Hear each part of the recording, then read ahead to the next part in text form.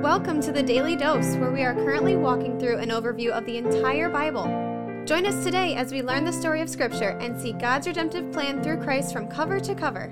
Let's listen to Matt Reisetter, Director of Christian Crusaders and the Cedar Falls Bible Conference. Today we're going to be in Matthew chapter 7, verses 12 through 14. We're going to juxtapose a very popular passage of Scripture, something that's widely accepted by people all over the world, regardless of their orientation to Jesus Christ. We're going to juxtapose that with another passage that is exceedingly unpopular. It's amazing that Scripture puts these two verses right next to each other, as if to suggest, hey, before you get too excited about this one that you love to hear, don't forget about this one that you don't love to hear. And in that, we learn more about who God is, what the message of the Bible is all about, what Christ came to teach us and do for us. So let's check out chapter 7, verse 12. So whatever you wish that others would do for you, do also for them. For this is the law and the prophets. This is commonly referred to as the golden rule. Do unto others as you would have done to you. There are many people, even pagans, who would suggest that this golden rule is the essence of every religious system in the world. When you boil them all down, this is what they're saying. Be nice to others, do unto others, because you want others to be nice to you. And I would just say that is not the foundation of the Christian worldview. It's a component of the Christian worldview. Jesus himself said it, so we have to take it seriously. This isn't something we can blow off, but it also needs to be put in context with everything else that's taught in Scripture, and then we can understand better what Jesus is saying, what he means. So let's start with what are the law and the prophets. The law and the prophets are essentially the Old Testament, the 10 commandments that God gave his people Israel. And then the prophets who came to call the people of Israel to obedience to those 10 commandments and to correction and to judgment when they didn't fail those 10 commandments. If you want more insight into that, we did 450 podcast episodes on this very podcast covering the Old Testament. And there's a lot there about the law and the prophets. Another summary of the 10 commandments is found elsewhere in the New Testament, where Jesus says the two greatest commandments are these. One is to love the Lord your God with all your heart, soul, and strength. And the second one is like it, to love your neighbor as yourself. These two commandments summarize the 10 commandments in a way that this golden rule summarizes the 10 commandments. Now, we need to remember that these 10 commandments, and this was taught over and over throughout Scripture, and this is what Jesus is starting to teach us at the beginning of the New Testament. These 10 commandments have never been perfectly followed by any man except Jesus Christ. And they never will be, because every man except Jesus Christ and woman that has ever been born has been stained with the sin of Adam. We are born enemies of God, Scripture says. We oppose him at every turn in our natural condition. We disobey him regularly in our natural condition. The Bible says that in our natural condition, we are under the wrath of God. This is something we covered over and over in the Old Testament. God is a holy, perfect, blameless, flawless God. He cannot be in the presence of sin. Being in the presence of sin threatens his very character. So he can't have relationship with sinful people. In fact, the punishment for sin is death. And that's bad news for us, because we are nothing but sinful in our natural condition. We can't be in relationship with God, and we must be punished with death. Not just physical death, but spiritual death that lasts forever. God, in his mercy and love for us, sent his son Jesus, and Jesus is the only one who lived this perfect life that God requires. Not only that, but after living a perfect life, the sin of the world was placed on Christ, and God punished Christ as if he was guilty of that sin. He was hung on a cross, he was physically killed, and he was spiritually separated from God. And so this great transaction that's been set up, that Jesus Christ became righteousness for us. Righteousness means perfection. Righteousness means following the 10 commandments and God's law perfectly. Jesus Christ became righteousness for us who could not be righteous. So if anybody puts their faith and trust in Christ, they are clothed with the righteousness of Christ, and despite their human condition, they are seen as perfect and flawless by God because of Christ's work in this world and on the cross and out of the grave. They also have the punishment that they owe God for their sin paid by the penalty Christ paid on the cross. This is the gospel. This is very, very good news. That's what gospel means. And people who believe that are then freed from their slavery to sin. They can actually do things that honor God. They can live rightly. They can obey him. They can please him with their lives. And this is what Jesus is talking about. Once you've received the righteousness of Christ and your penalty for sin marked, paid, and filled with the Holy Spirit, you need to live this way because it glorifies God and it points people to Christ. Do unto others as you would have done to you. It's a great ethic to live by, but it's not going to get you to heaven. The only thing going to get you to heaven is going to be faith in Christ. Now let's go on. Here's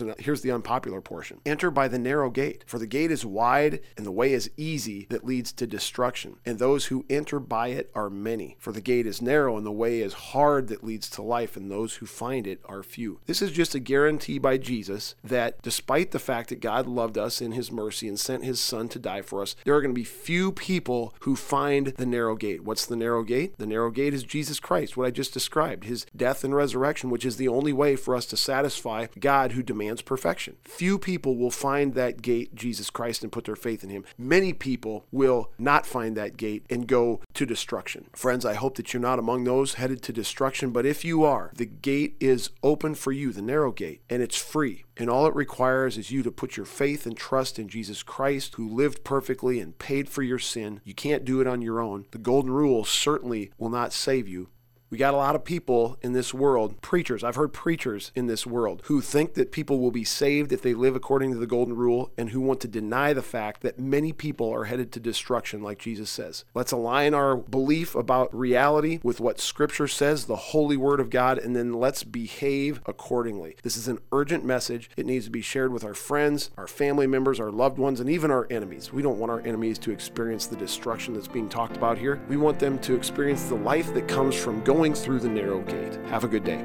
The Daily Dose is a podcast of Christian Crusaders radio and internet ministry. Please subscribe to this podcast, leave a 5-star rating, and prayerfully consider financially supporting our ministry at ChristianCrusaders.org, where you can also find our weekly 30-minute radio broadcast, which airs on stations around the world, and where you can listen to our Conversations podcast featuring inspiring interviews with interesting Christians.